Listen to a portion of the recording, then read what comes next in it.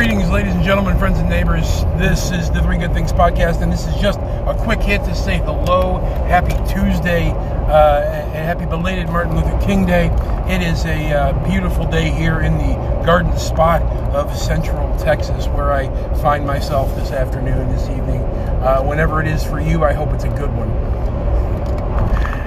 I had a realization over the past day or so that in an online encounter that I had, and it was less than cordial, let's just say that.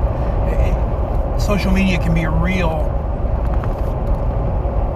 pit, if you will, and it's not always easy to recover from some of those things, and you realize that the people that you thought you knew were really just kind of awful, but I digress. One of the things that I've learned over the years that I've been alive, and something I hope I can share, is some of the things that we do or things that we experience might not be about us at all. And of course they're happening to us and around us and through us, yes, but sometimes things are placed in our path, whether by our own choice or by chance or whatever it happens to be. Things happen to us, around us, and through us. And when they do, what we discover is that we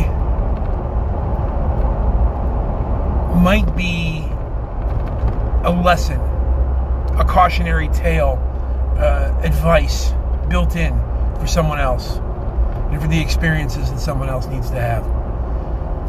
Sometimes we have things happen to us that we don't understand, but we handle them because that's been our experience. And you never know who's paying attention.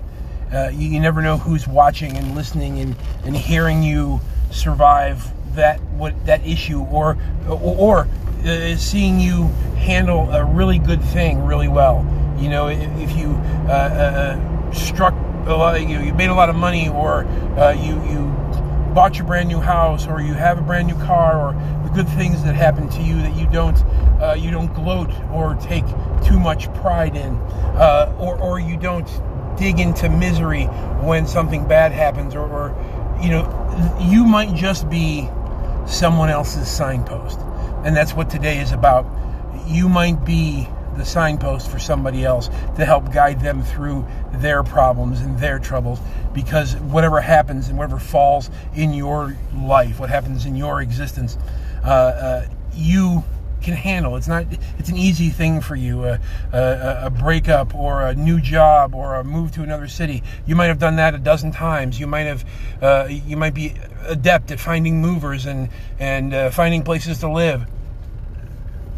You might be you might be really good at things like that, but someone else isn't, and they watch you do it, and then they take cues from you, and then they learn how. They find the courage to learn how. We are all, each and every one of us, learning how to live every single day, from the time that we arrive at our birth to the time that we take our last breath. From birth to last breath, we are learning constantly.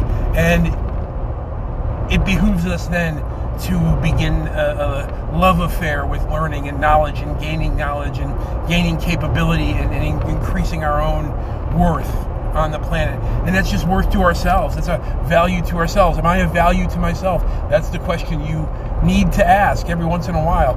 Are the things I'm doing valuable to me? Am I doing things with character and integrity and honesty and truth? And am I doing things with love?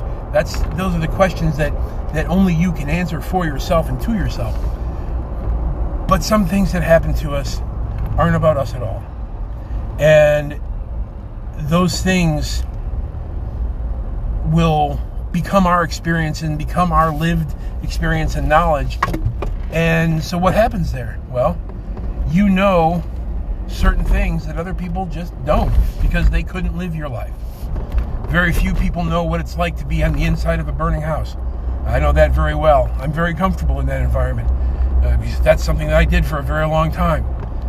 But you would probably not be that way. Some of you might. I don't know.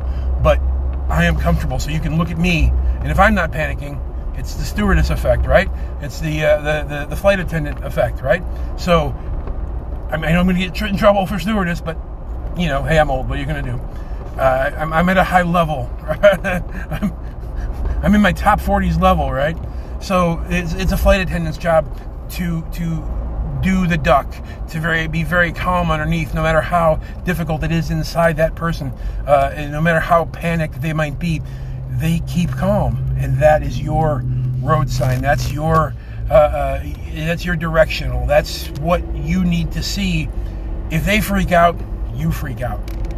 But until then, don't. And that helps you.